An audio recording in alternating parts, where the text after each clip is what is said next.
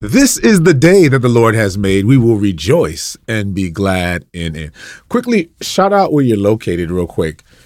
First timer, Jesus My Life. Well, I'm glad you're here. We're going to spend some time in the reading of the word. We got people who've been journeying with us throughout the entire year and have been journeying with us all throughout the entire year, last year as well. We've read through the entire New Testament together, and now we're reading through the entire Old Testament together. And it has been an incredibly fruitful endeavor for us as we've been engaging in the Word of God. Even right now, we are live and we've got people from all around the world gathering, which is why I love when you guys shout it out, because when you guys shout it out, you guys let everybody else know where you are and you inform everyone about the power of technology, bringing everybody together to read the Word of God. Quickly, I'm going to shout it out real quick. I got South Africa in here. I've got Australia.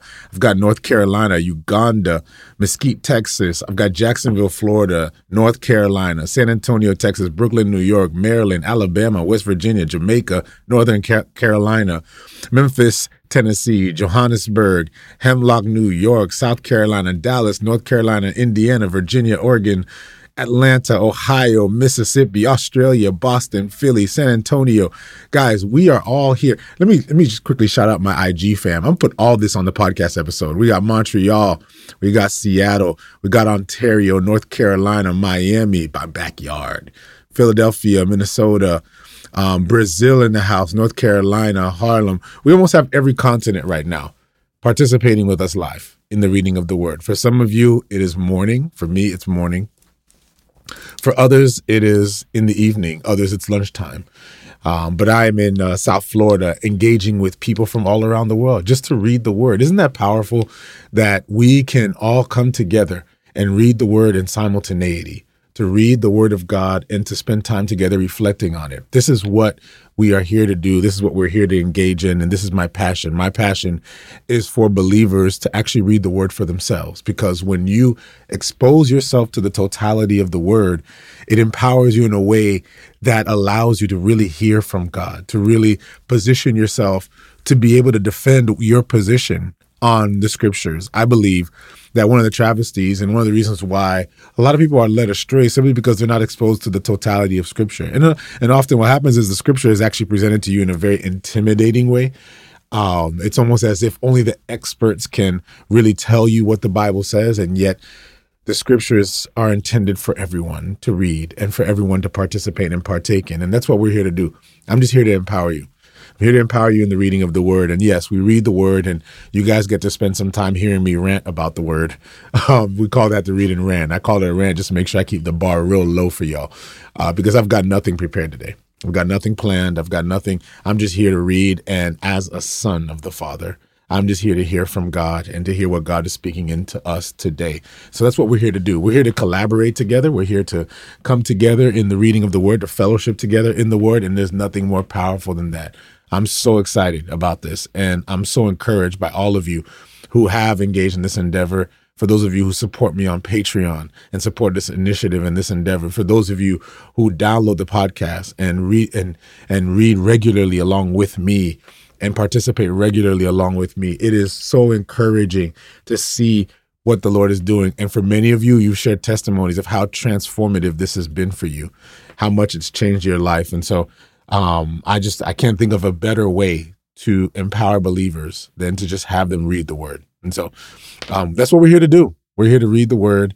The name of the podcast is the Read and Rant Podcast. And this is actually an episode from the podcast, which you'll hear probably, a few months or maybe 2 months from now, since the podcast is a little bit behind. But that's okay, because, again, that's what we're here to do. We're here to engage. So every Monday, Wednesday, Friday, we post one of these. I know our patrons get it right away, so it's all right. I know our patrons are like, we want to get it right away. So I make sure I make it available to you guys right away, but I can't do that through the podcast platform. But anyway, or I can't do it in a way that doesn't mess up the entire rhythm of the podcast platform. And so I want to continue our reading, and we've gone through Genesis all the way now to the book of Psalms, and we are in Psalms. I believe we read through Psalm 78. And so we're in Psalm 79 today. Is that right? I want to make sure we're all on the same page. Is that right? Okay. I want to read Psalm 79. And as we read, we want to be postured in the reading of the word in a way where we're receiving from God, in a way where we're receiving from him. We want to be postured in the text to be inspired by him, to hear from him. We want to meditate on the scripture.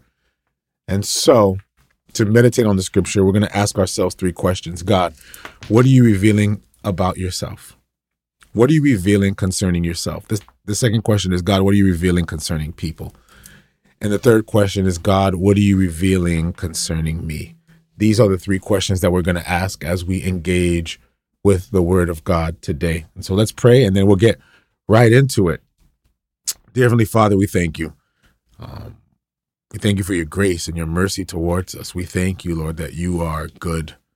You are good, and your mercy endures forever. Father, we thank you that you are blessing us even in this moment, Lord, to Lord, hear from you today. So, Father, speak to us today. Lord, speak to us in your word. Bless us with your word. Guide us in the truth of your word. Reveal to us the truth of your word and all that we do. And we ask that in Jesus' name. Amen. Psalm 79. Let's read it. And it says this: O God, the nations have come into your inheritance. Your holy temple they have defiled. They have laid Jerusalem in heaps, the dead bodies of your servants. They have given as food for the birds of the heavens, the flesh of your saints to the beasts of the earth. Their blood they have shed like water all around Jerusalem, and there's no one to bury them. We have become a reproach to our neighbors, a scorn and a derision to those around us. How long, O Lord? Will you be angry forever? Will your jealousy burn like fire? Pour out your wrath on the nations that do not know you, and all the kingdoms that do not call on your name. For they have devoured Jacob and have laid waste his dwelling place. Oh, do not remember former iniquities against us. Let your tender mercies come speedily to meet us. For we have been brought very low. Help us, O God, of our salvation, for the glory of your name, and deliver us and provide atonement for our sins. And for your name's sake, why should the nations say, where is their God? Let there be known among the nations in our sight the avenging of the blood of your servants which has been shed. Let the groaning of the prisoner come before you. According to the greatness of your power, preserve those who are appointed to die. And return to our neighbors sevenfold into their bosom their reproach with which they have reproached you, O Lord. So we, your people and sheep of your pasture, will give you thanks forever. We will show forth your praise to all generations. Psalm 80. Give ear, O shepherd of Israel, you who led Jacob like a flock. You who dwell between the cherubim, shine forth before Ephraim, Benjamin, and Manasseh. Stir up your strength and come and save us. Restore us, O God. Cause your face to shine, and we shall be saved. O Lord God of hosts, how long will you be angry against the prayer of your people?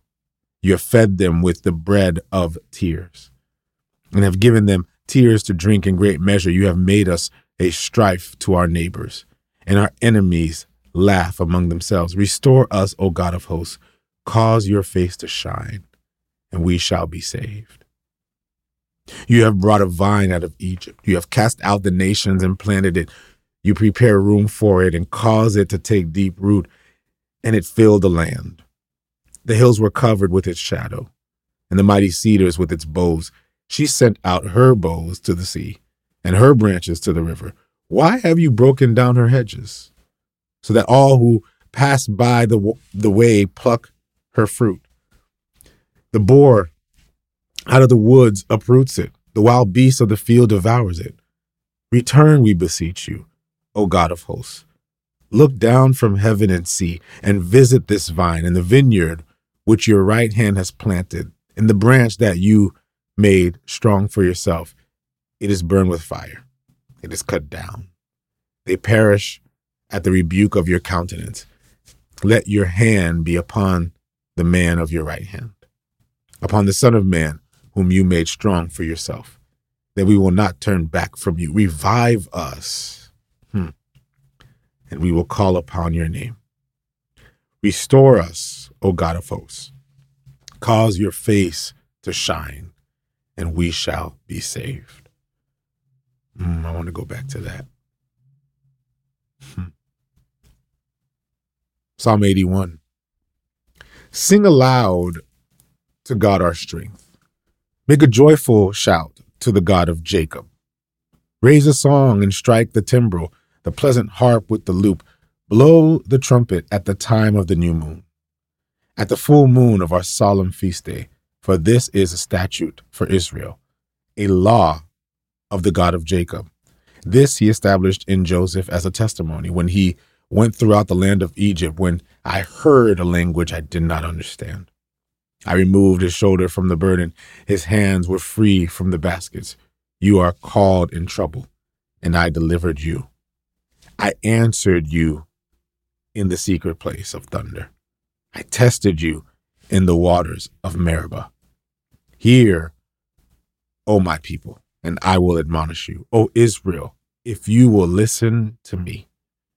There shall be no foreign God among you, nor shall you worship any foreign God. I am the Lord your God, who brought you out of the land of Egypt. Open your mouth wide, and I will fill it. But my people would not heed my voice, and Israel would have none of me. So I gave them over to their stubborn heart, to walk in their own counsels. Oh, that my people would listen to me, that Israel would walk in my ways. I would soon subdue their enemy and turn my hand against their adversaries. The haters of the Lord would pretend submission to him, but their fate would endure forever. He would have fed them also with the finest of wheat, and with honey from the rock I would have satisfied you.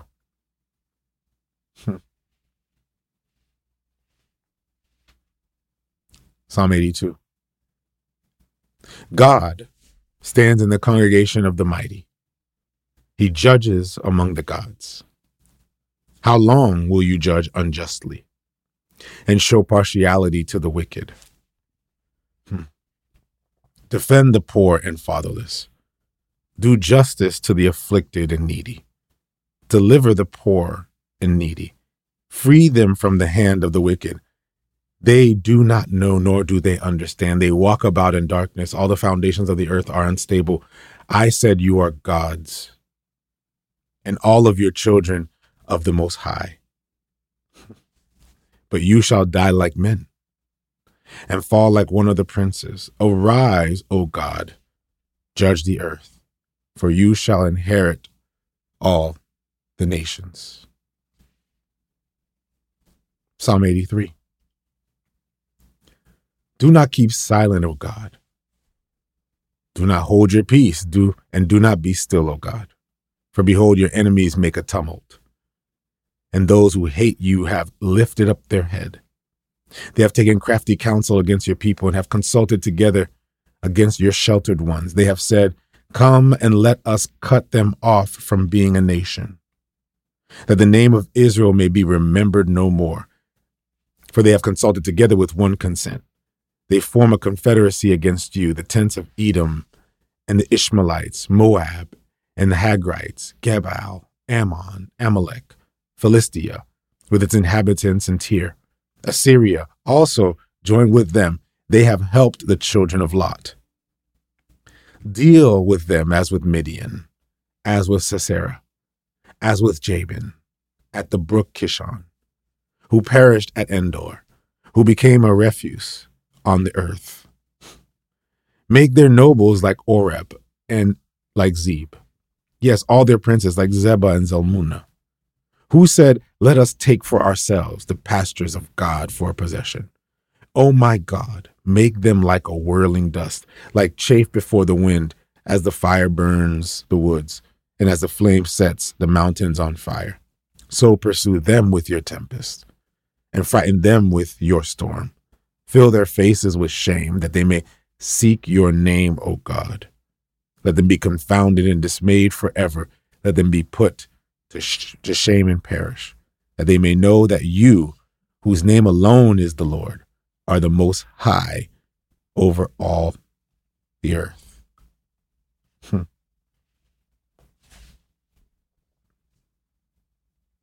Wow. Psalm 84. How lovely is your tabernacle, O Lord of hosts. My soul longs, yes, even faints, for the courts of the Lord. My heart and my flesh cry out for the living God. Even the sparrow has found a home, and the swallow a nest for herself, where she may lay her young. Even your altars, O Lord of hosts, my King and my God. Blessed are those who dwell in your house. They will still be praising you. Blessed is the man whose strength is in you, whose heart is set on pilgrimage. As they pass through the valley of Baca, they make it spring. The rain also covers it with pools. They go from strength to strength as one appears before the God of Zion. O Lord God of hosts, hear my prayer. Give ear, O God of Jacob. O God, behold our shield and look upon the face of your anointed. For a day in your courts is better than 1,000. I would rather be a doorkeeper in the house of my God than dwell in the tents of wickedness. For the Lord God is a sun and a shield. The Lord will give grace and glory. No good thing will he withhold from those who walk uprightly. O Lord of hosts, blessed is the man who trusts in you. Blessed is the man who trusts in you. Wow. Psalm 85. Lord, you have been favorable in your land. You have brought back the captivity of Jacob. You have forgiven the iniquity of your people. You have covered all their sin. You have taken away all your wrath. You have turned from the fierceness of your anger. Restore us, O God of our salvation. Cause your anger towards us to cease. Will you be angry with us forever? Will you prolong your anger to all generations? Will you not revive us again, that your people may rejoice in you? Show us your mercy, O Lord, and grant us your salvation. I will hear what God the Lord will speak, for he will speak peace to his people and to his saints, but let them not turn back to folly. Surely his salvation is near to those who fear him, that glory may dwell in our land. Mercy and truth have met together. Righteousness and peace have kissed. Truth shall spring out of the earth, and righteousness shall look down from heaven. Wow.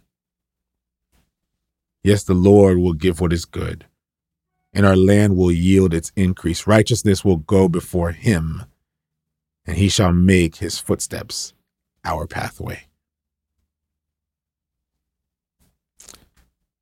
Wow. Psalm 86. Bow down your ear, O Lord, and hear me, for I am poor and needy. Preserve my life, for I am holy. You are my God. Save your servant who trusts in you. Be merciful to me, O Lord, for I cry to you all day long. Rejoice, the soul of your servant. For to you, O Lord, I lift up my soul. For you, Lord, are good and ready to forgive, and abundant in mercy to all those who call upon you. Give ear, O Lord, to my prayer, and attend to the voice of my supplications. For in the day of trouble I will call upon you, for you will answer me. Among the gods there is none like you, O Lord, nor are there any works like your works. All nations whom you have made shall come and worship before you, O Lord, and shall glorify your name. For you are great and do wondrous works. You alone are God. Teach me your way, O Lord. I will walk in your truth. Unite my heart to fear your name.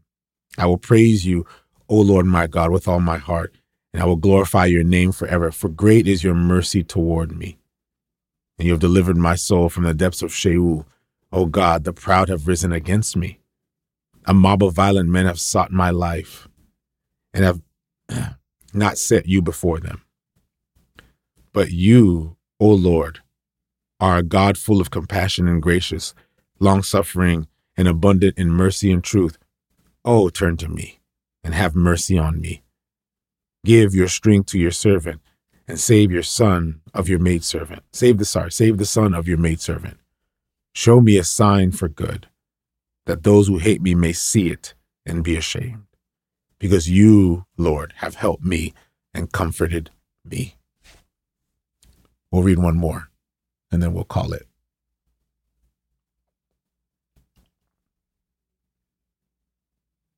Psalm 87.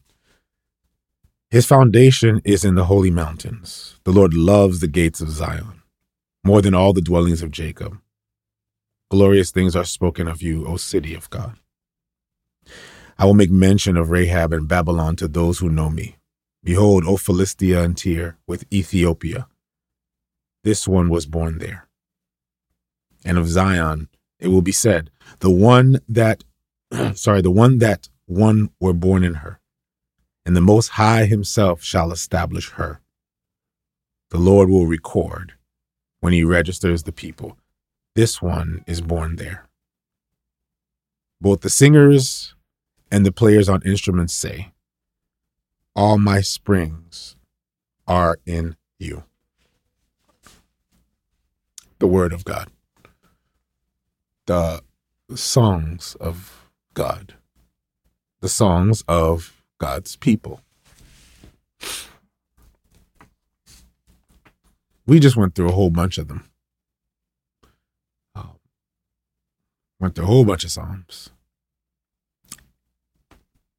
The theological richness, the theological depth of the books that we just read just now would require us to spend hours upon hours working through it. All that is to say, we're not afforded the time. We're not afforded the time to really break down everything we just read. There's so much here to unpack, from Psalm 79 now all the way to Psalm 87. Some of them were shorter than others, but they're deep, profoundly rich. The thing that I appreciate, and I've said this before about the book of Psalms, is that the book of Psalms gives us and I know this is going to sound weird, so I'm going to say it in the way I want to say it, and then I'm going to say it maybe in a way that sounds a little bit more benign. But the book of Psalms is a pathetic theology. The book of Psalms provides to us a pathetic theology. And people say, what do you mean by pathetic? You're saying it's bad? No, I'm saying it's a theology that attends to the emotion. It's a theology that attends to the heart. It's a theology that is emotional. So the the more benign way of saying is that it is an emotional theology. There are those who have a doctrinal understanding of God. And I'm always worried of that. I'm worried of people who have simply a doctrinal understanding of God, who understand God based off of the constructs of man. I have an issue with that, because most people who understand God with their mind do not know God, because God is emotional. And we, being made in his image according to his likeness, have been given and hardwired with emotion for the sake of connecting to God in a deep way. If you only know God based off of a bunch of ideas and doctrines, you don't really know God. You just know ideas. And you don't know God because you may just simply know a club. You may just fit within a denomination. You've got word, but you have no revelation. You have understanding, and yet you do not know. Jesus spoke about those who knew the word but did not know God. They know a lot, but they don't know anything. Which is why I believe Jesus was very, very intentional to describe what we ought to aspire towards as believers. We should be aspiring not to be haughty, well-educated, and fully knowledgeable Christians, but rather to allow the knowledge of God to humble you in a way that causes you to posture yourself as a child. You know you're going the wrong way when you start becoming impressed with what you know about the scriptures. You know you're getting it wrong when the more you know the Bible, the better you feel about yourself, and the more puffed up and the more, prideful you become. The scriptures tell us that knowledge puffs up. And how many people get puffed up with knowledge? You know you're doing it wrong. You know you got it wrong when all you know is the ideas of God, but you do not know him. But for the person who truly encounters God, what they realize is that the more that they know, the more that they humble themselves and posture themselves as children. It's no surprise that Jesus said that the kingdom of God is for those who are like children.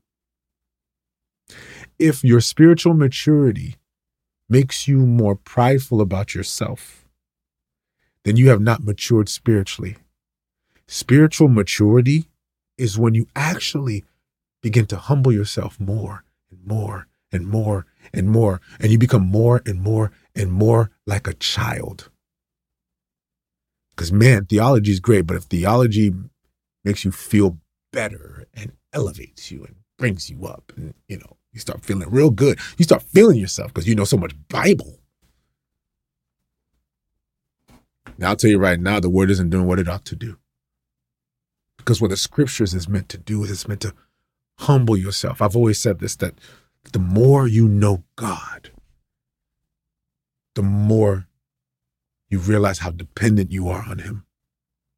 And the closer you get to God, the smaller you become. Explain to you what I mean by that. The closer you get to God, the smaller you become, and the more dependent you are on him, and the more you realize, apart from him, I'm nothing. I can do nothing apart from God. I am nothing apart from God. Yes, I'm worried of people who they say they're close to God, but they start feeling themselves in a way apart from God. No, God is not going to judge you. He's not going to evaluate you based off of your doctrinal understanding. God's not going to look at you and say, all right, now speak to me about the doctrines of grace. Tell me. God is not going to quiz you based off of how much you know about scripture. God's going to ask you about your posture in him. Are you a child before him, or are you too busy trying to get grown?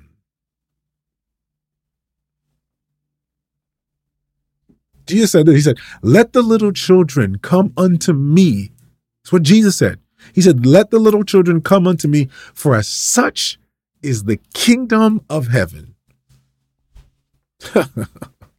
It didn't say, let the bishops come to me. Let the philosophers come to me. Let the highly educated come to me. I've always said this, children have an advantage over grown folk. When it comes to spiritual matters, children have an advantage over grown folk. Let me say that again.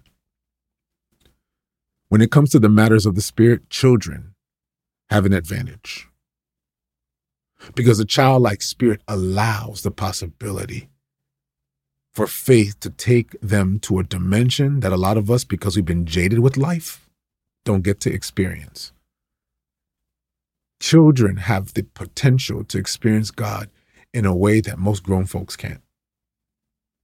There's a purity to their childlikeness, and there's an openness to their imagination that allows faith to bring in a grace that allows God to reveal himself in a powerful way and to move through them powerfully. Children are ahead of us If you want to grow spiritually, become more like a child. I'm sorry, I'm ranting. But that's what you're here for. Felt I had to say that. Because what we see here in my reading, and this is something that we're just not afforded. If we talk about the depth of what we just read, the pathetic theology, the emotional theology. I love Psalms simply for the fact that Psalms does not speak about God from a doctrinal and cerebral perspective, but Psalm speaks about God from a childlike posture, from the posture of someone who is emoting their wisdom and their knowledge and their understanding of God. And so we read the book of Psalms and we see revelations about God that you don't see anywhere else in the scripture. I will submit the following thesis, and this is going to sound a little bit, I don't know, this might sound a little provocative, but stay with me for a second. I've said this, that everything that we've read up to Psalms is leading up to this. This is not happening after what we've read, okay? So when we read through Genesis, Exodus, Leviticus, Numbers, Deuteronomy, Joshua, Judges, Ruth, we're reading 1 Samuel, right? 2 Samuel, right? The kingdom of David and the kingdom of Saul, and then the kingdom of Solomon, and then of course the fracture in the kingdom of Solomon, and then so you see what's happening there, and you see the story of now the kings, 1 Kings and 2 Kings and 1 Chronicles and 2 Chronicles, and then you see a story of Ezra and Nehemiah. These all, while most of them are chronological, the book of Psalms is not chronologically after those. The book of Psalms kind of sits on top of that, because a lot of these songs that you are reading, that these people are singing, they're singing after all these things have transpired, but the authors of those songs wrote them while those things were transpiring. So you've got David, who obviously that was around the time of 1 Samuel, 2 Samuel, 1 Chronicles, and 2 Chronicles. Maybe not 2 Chronicles. Well, a little bit of 2 Chronicles. Not much of 2 Chronicles, but some of 2 Chronicles. So you see now that what's happening during that period of time in those 4 books is being written here, and so we've gotten a historical narrative of the children of Israel, a history of what has transpired. So it's more historical. And now you read the book of Psalms and it's more poetic and emotional. And so what we're seeing is we're seeing another angle to what we've already read. Is everybody hearing what I'm saying? Like, you're seeing another angle to it. So we see everything that has happened. Now we see where David was in it emotionally. We see everything that's transpired, and now you'll see where Ezra was in it emotionally. We see everything that has happened, and now you see where Solomon was emotionally. The sons of Korah, that's right, Asaph. And so you see these prophets who lived during that period of time, and now they write these songs inspired by God to write to the people to help them make sense of what is happening in their lives, what is happening in their history. And so because of all that, not only was it important for the people in the time that they were going through it, but it was important for the people afterwards, because the people afterwards now, they need to make sense of why they are where they are. And so now we see another angle to it. But I will argue this to you, and this might sound slightly provocative, that theology actually begins in the book of Psalms. I say, no, theology begins. There's a theology from the beginning. Of course there is. But a theology, what I mean by a theology, I'm talking about a study of God, like knowing who God is, to have an understanding of who God is, to have a sense of who God is. Genesis tells you a lot about God. Exodus gives you insight about God and his relationship with his people. Leviticus, Numbers, Deuteronomy, these are all more historical than they are theological. And then we know that Joshua, Judges, Ruth, 1 Samuel, 2 all those books, Ezra, Nehemiah, Esther, These are all, they're all historical. Job is the only one that kind of separates from all of them because Job is very poetic and Job is really speaking on a theology, but more about the justice of God than it is about anything else. I say all this to say to you that I will argue to you that it takes getting to Psalms to really know who God is. It hasn't become theological, at least explicitly theological, up until the book of Psalms. Up to this point, all the previous books are implicitly theological. But the book of Psalms is explicitly theological because it is either God speaking or God's people speaking to God. Pay attention, family. It's really in the book of Psalms that we actually see a direct conversation between people and their God, or a direct word from God, all written in the form of song. I've always said this, that songs are spiritual. Every song is spiritual.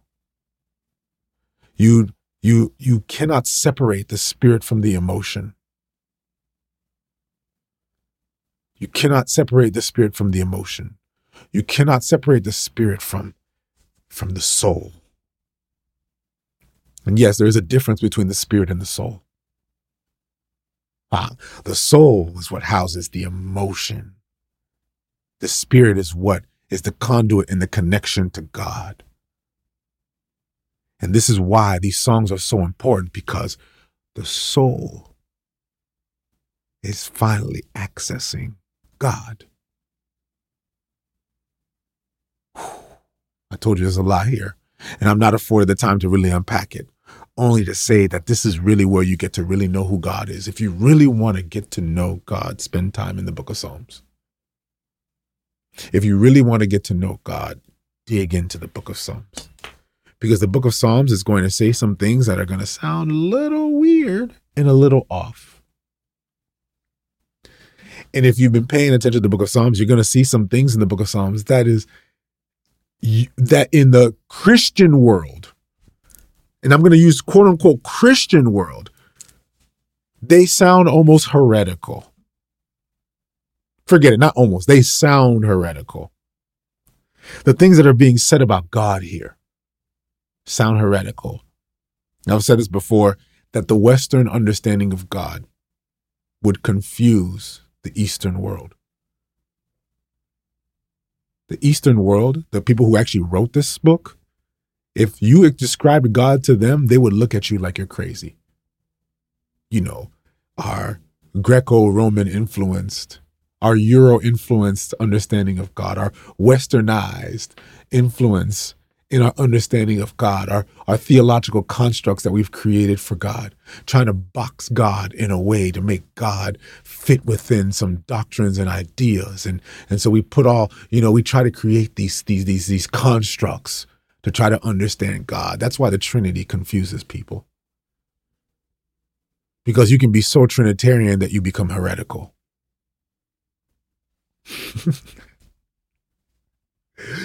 Please don't just say, Pastor, you're not Trinitarian.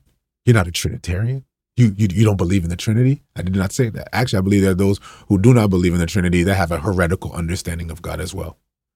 They'll present to you a doctrine of an anti-Trinity doctrine, which is not God either. But there's some Trinitarians that are so Trinitarian that they're heretical as well. Because we are so busy trying to fit God into an idea that we don't sit to try to get to know God personally. To actually get to know him. I'm saying this with profound passion. God is not somebody who you get to just study about. God is somebody you get to know. Let me say that one more time. God is not someone who you get to study about. God is someone who you get to know and get to be in relationship with. How can you say you love someone and yet all you do is study about them and never get to really know them? And so many people have been trained to study about God that they actually know a lot about God, but do not know anything about God. Get to know him. Jesus gives us access to that. Like get to know him. Like just think about that for a moment. If our motivation was to get to know God, we would understand how much we limit God with our doctrines. The analogy that I'll use, and I'm ranting, I'm all over the place. Stay with me. Stay with me, family, because this is what I'm being convinced of and convicted of, even as I read this, because there's so much here. There's so much here. I could be here for hours. I'm going to give you one thing from this, but I feel like I need to sit in this for a minute, because what Psalms provides us is a window into what it looks like for people to know God and not just know about God. What the book of Psalms does is Psalms allows us to really take a peek into how people who know God engage with God in a deep, intimate way. The analogy, the symbol, the allegory of humanity and God is one of marriage. Sorry if I go off the rails for a second, but this is going to help you understand where I'm at. And maybe this is all we do. Who knows? Because I only have a few more minutes. Wow. I can't believe time has been moving this fast. But the allegory of humanity and God is one of marriage, right? We know that in Ephesians chapter 5. Ephesians chapter 6. Husbands, love your wives. 5, sorry. Husbands, love your wives as Christ loved the church and gave himself up and gave himself for her. Or when we see the scriptures of, a man shall leave his mother and father and be cleaved to his wife, and the two shall become one flesh. So this oneness in Christ is all spoken throughout the scripture. This oneness, this intimacy, this intimate oneness. There's no separation, no space between humanity and God. They are one in the same, together, one. Do you hear that? This oneness. This is critically important, yo. Because in the same way, when we think about marriage, we have this issue with this idea of oneness, this concept of oneness.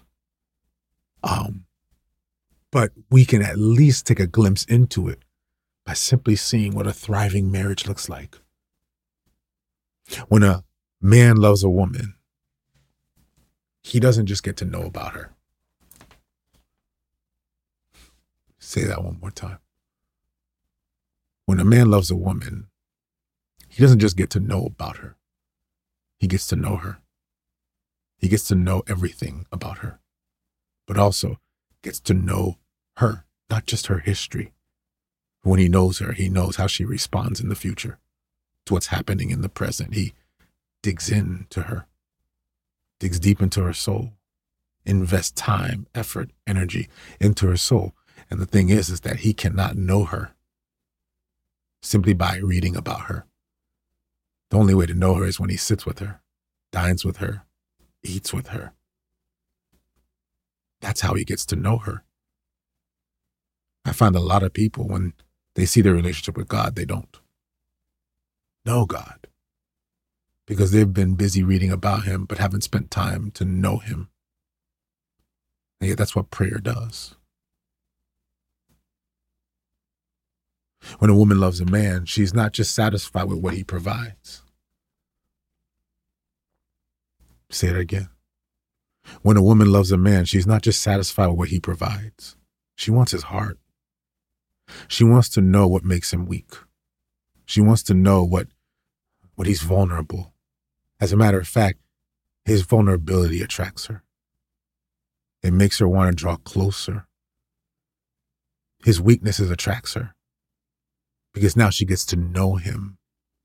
Actually, what he's not able to do, she is a nurturer at heart, and so she wants to draw nearer to that. She wants to know him. She wants to know his heart. She wants to know what makes him tick. She wants to know what brings him joy. When a woman loves a man, she draws near to him, doesn't simply seek his provision. And yet this is what God wants for us. Not to simply look at him as a provider, but to actually get to know him, to actually get nearer to him. And when it is that, oh, how beautiful it is when you have a thriving relationship with God. You know your relationship's going well when you can actually open up and share the ugly things about you. You know your marriage is where it ought to be when there's nothing to hide. Where your spouse knows everything about you, the good, the bad, and the ugly. And man, when they accept you for that, how freeing and how liberating is that? It makes you want to be with that person all the time and dwell with that person. That's what it means to know someone, to dwell with them, to get to know them, to live with them, to make their pain your pain, to make their joy your joy, to make their brokenness your brokenness. You own it together. Isn't that beautiful? That's what God wants for us. He doesn't want your perfection. Jesus wants you. He wants your brokenness. He wants everything that's broken about you because he wants you.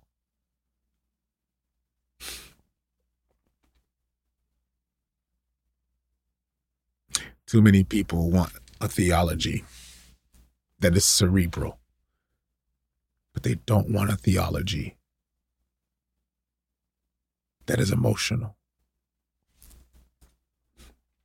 The word pathetic, and that's why I say the book of Psalms is a pathetic theology. The book of Psalms is a pathetic theology. And when I say that, many of you will look and say, that sucks. He's dissing the book of Psalms. Notice how we have made the word pathetic a derogatory word. Notice how we've made the word pathetic something not to celebrate, but something to denigrate.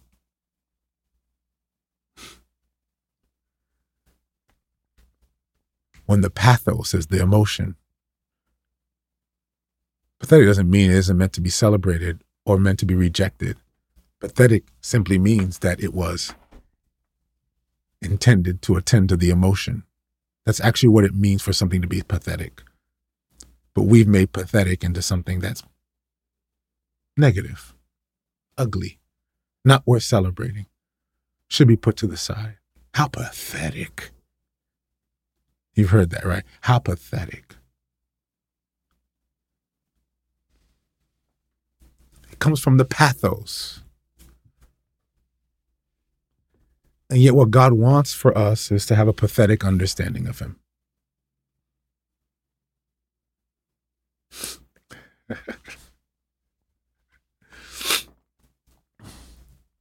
God wants us to have a pathetic understanding of him. God wants us to know him pathetically. I know you're thinking, well, pathetic, that's bad. That ain't good. But pathetic just simply means the emotion. He wants you to know him emotionally, not just intellectually, a cerebral understanding of God. No, he wants an emotional, pathetic understanding of God. Stop denigrating the word pathetic. The emotions are meant to be emoted. We are emotional people and we're meant to express ourselves that way. So emote to God. Get to know God on an emotional level. Stop trying to understand him on simply a cerebral level. That might be pathetic. Play on words. So, to leave with my thought, because I just ranted and I only have a few minutes. So I'll leave with this thought for you guys. And I'll let you work through it. These people knew God. These people had an understanding of God. These people, they describe God in a way that Westerners do not. They open up a can of worms. This particular portion of the scripture opens up a can of worms that I am not afforded to speak about, and I almost don't even want to bring it up. To understand who God is among the gods. And yet we see the beginning of the reading, and I'm just going to point it out real quick, is at the beginning of the reading, we see a people from Psalm 79, who are singing an emotional song, one in which they're asking for forgiveness, a prayer for the pain that they've experienced, because again, they can emote themselves that way. Psalms 80 then moves towards a prayer for restoration. And what I love about it is that when he says, restore us, O God of hosts, understand God of hosts means something different. Among the gods is God, who is the God of hosts. Among the Elohim is Elohim, who is the God of hosts. The God of hosts, the one above all gods. The God of hosts who is not like the other gods, because there are other gods. There are other Elohim, and they all actually exist. But he says, restore us, O God of hosts. Cause your face to shine, and we shall be saved. I have a question, family. What does salvation look like for you? This is a word of conviction, and I know I ain't got the time, so I'm just going to work this for a second. What is salvation for you? For many people, salvation is being saved out of the possibility of death.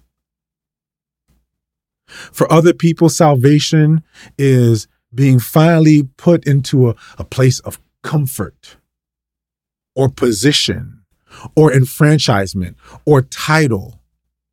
For many people, when we speak about salvation, salvation is, I'm finally comfortable. There's no more pain for me, or I'm finally been free of the chains that have been broken. What is salvation? And what does salvation look like?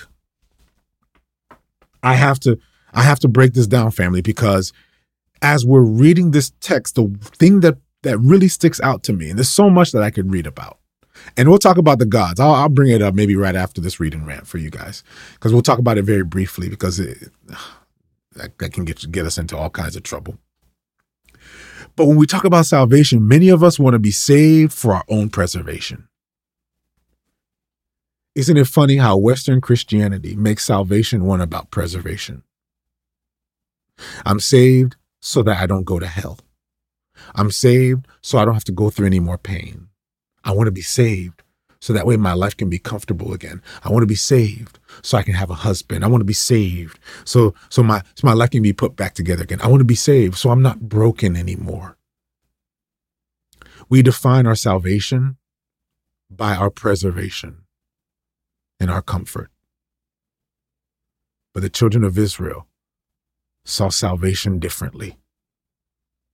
Psalm 80, restore us, O Lord God of hosts, cause your face to shine, and we shall be saved. If your salvation is without the glory of God, it is not salvation. If you got comfort without the glory of God, it is not salvation. If you've got some semblance of peace without the glory of God, it is not salvation. If you've got some kind of position or power or resource without the glory of God, it is not salvation. We want to be saved and preserved. But the question is, do we desire to seek the glory of God? Family, look at that text one more time and notice that salvation is coincided with causing the face of God to shine. Causing the face of God to shine. Rethink what being saved looks like. Rethink it. I know. This ain't fun. This ain't sweet. This is not a sweet conversation. We'll get something better another day. But I'm going to say this to you because I love y'all. And I love you guys deeply. But I've realized that many of us, we have semblances of salvation, but we don't have true salvation. We have semblances of breakthrough and deliverance, but we don't have true deliverance. You thought you were saved because you're finally able to pay your bills. You thought you were saved because you finally have a sense that you're not going to go to hell anymore.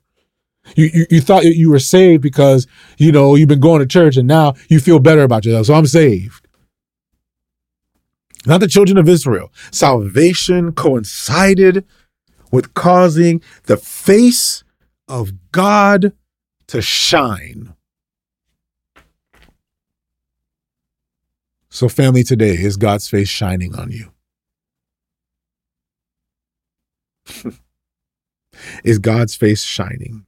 Because they say, restore us, O Lord God of hosts, cause your face to shine, and we shall be saved. What point is salvation without the glory of God? What point is salvation without his face shining? But here's another point. How can the face of God shine if you don't even know what the face of God is?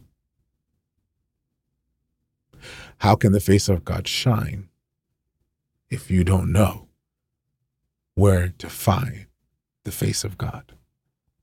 How can the face of God shine when you haven't spent time with the face of God?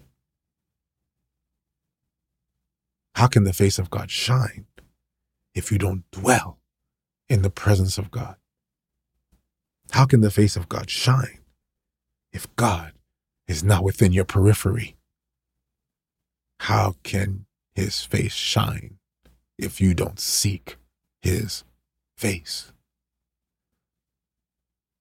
Now you understand why the scriptures tell us that we ought to seek his face.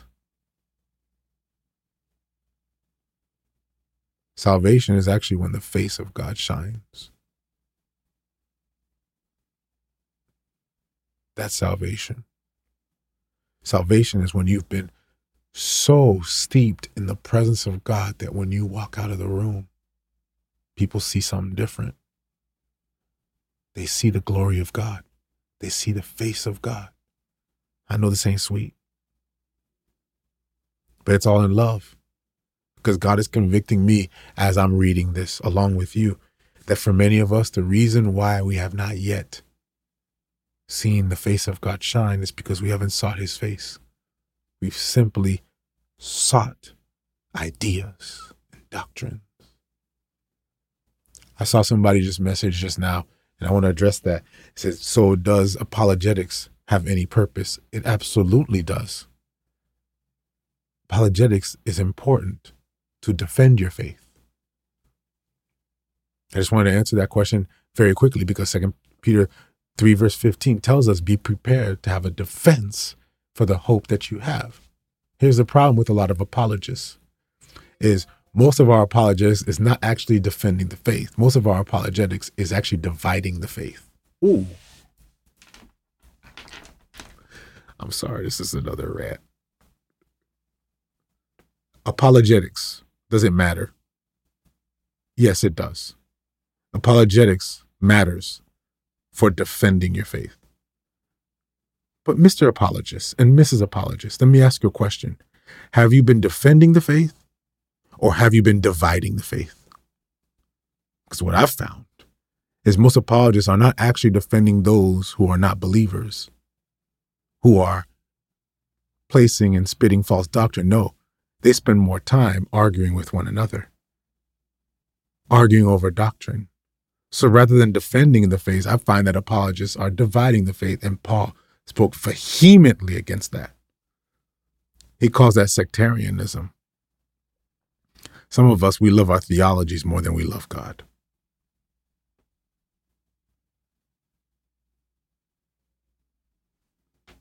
I love apologetics. Don't get it twisted.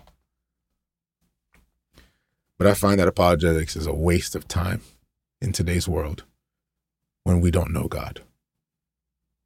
When we don't have a relationship with God. I'm sorry, I'm over time. This is not going to end sweet today. Be encouraged, though, because God wants to be in relationship with you. He wants to know you. He wants you to know him. He wants you to be in relationship. When I say one with him, give him everything, all of you, and accept everything from him.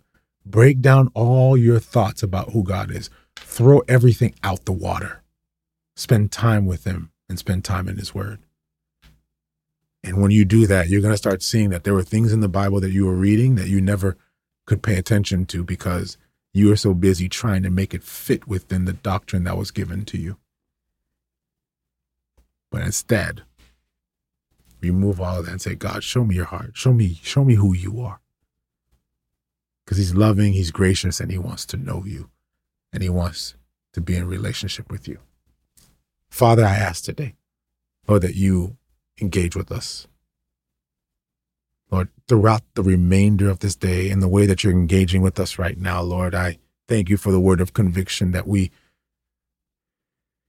Lord, sometimes know a lot about you, but we don't know you. So today I pray that you would open our hearts to know you, to truly get to know you and to be in relationship with you. Bless us today. Bless us throughout the remainder of this day. Give us the grace to persevere. Lord, give us the grace, Lord, to humble ourselves and to receive ourselves. Give us the grace to just become children before you. That, Lord, we would not only seek your face, but that we would find it and that your face would shine upon us. And we ask that in Jesus' name, we pray. Amen and amen. Thank you, family. I'm planning right now, and I'll send an update on Patreon. For those of you who are patrons, I'm planning a Bible study on Tuesday. I'm planning to continue our Bible study on the church, what the Bible says about what the church is. I have a few things I need to move around, but I want to see if I can keep squeezing some more of those Bible studies in. So pay close attention to that. I will be posting an update on Patreon about Bible study, so stay posted on that. If you want also any updates, definitely subscribe to our mailing list and subscribe to my number, 954-231-18. Tuesday's my birthday. Look at my wife. She stopped me. Wait, it's Tuesday? Tuesday is my birthday. I thought it was on Monday. All right, I'll try to choose a different day. Wow, that's crazy. Of course, Vanessa comes in to tell me Tuesday is my birthday. Great, it's my birthday. Thank you for reminding me. But yeah, so family, I'm still going to coordinate. We'll see what we'll see what day we can do it. But I'm looking to actually get through this teaching as much as I can, and so I want to encourage you guys to subscribe. Also, with the mailing list, I'm going to start sending like 1-paragraph synopses of our read and rant. So definitely join that. All of that is in the link in the bio. So click the link in the bio or click the link in the profile, and you can learn more about how you can support. You can learn more about how you can remain connected. The number is there, I believe, as well. So 954-231-1848. Be sure to text me, okay? So that way we can stay. Do y'all still have stock on Jesus Peace?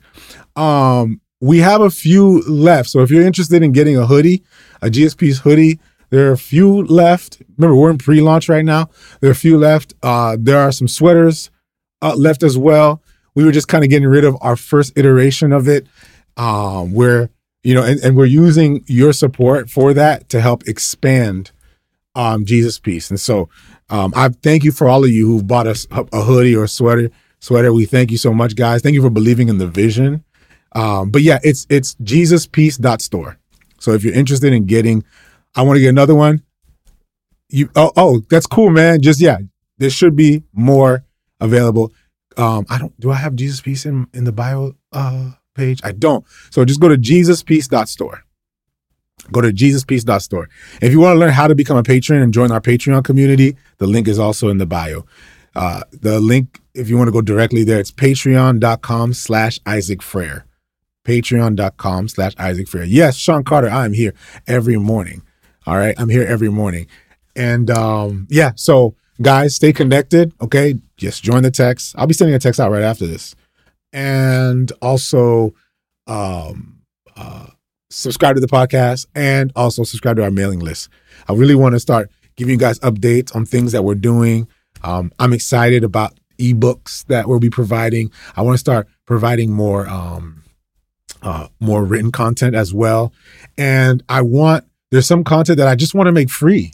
I really do. And so you guys make it possible. Your support on Patreon makes it possible. The patrons make it possible for me to just simply deliver content so that everyone else can receive it. And so, guys, thank you for allowing me. Yes, I am on Spotify, God's Angel. I am on Spotify. So definitely connect with me there as well. You can subscribe from Spotify. I believe by the end of the day today, we'll be at 70,000 downloads. Wow.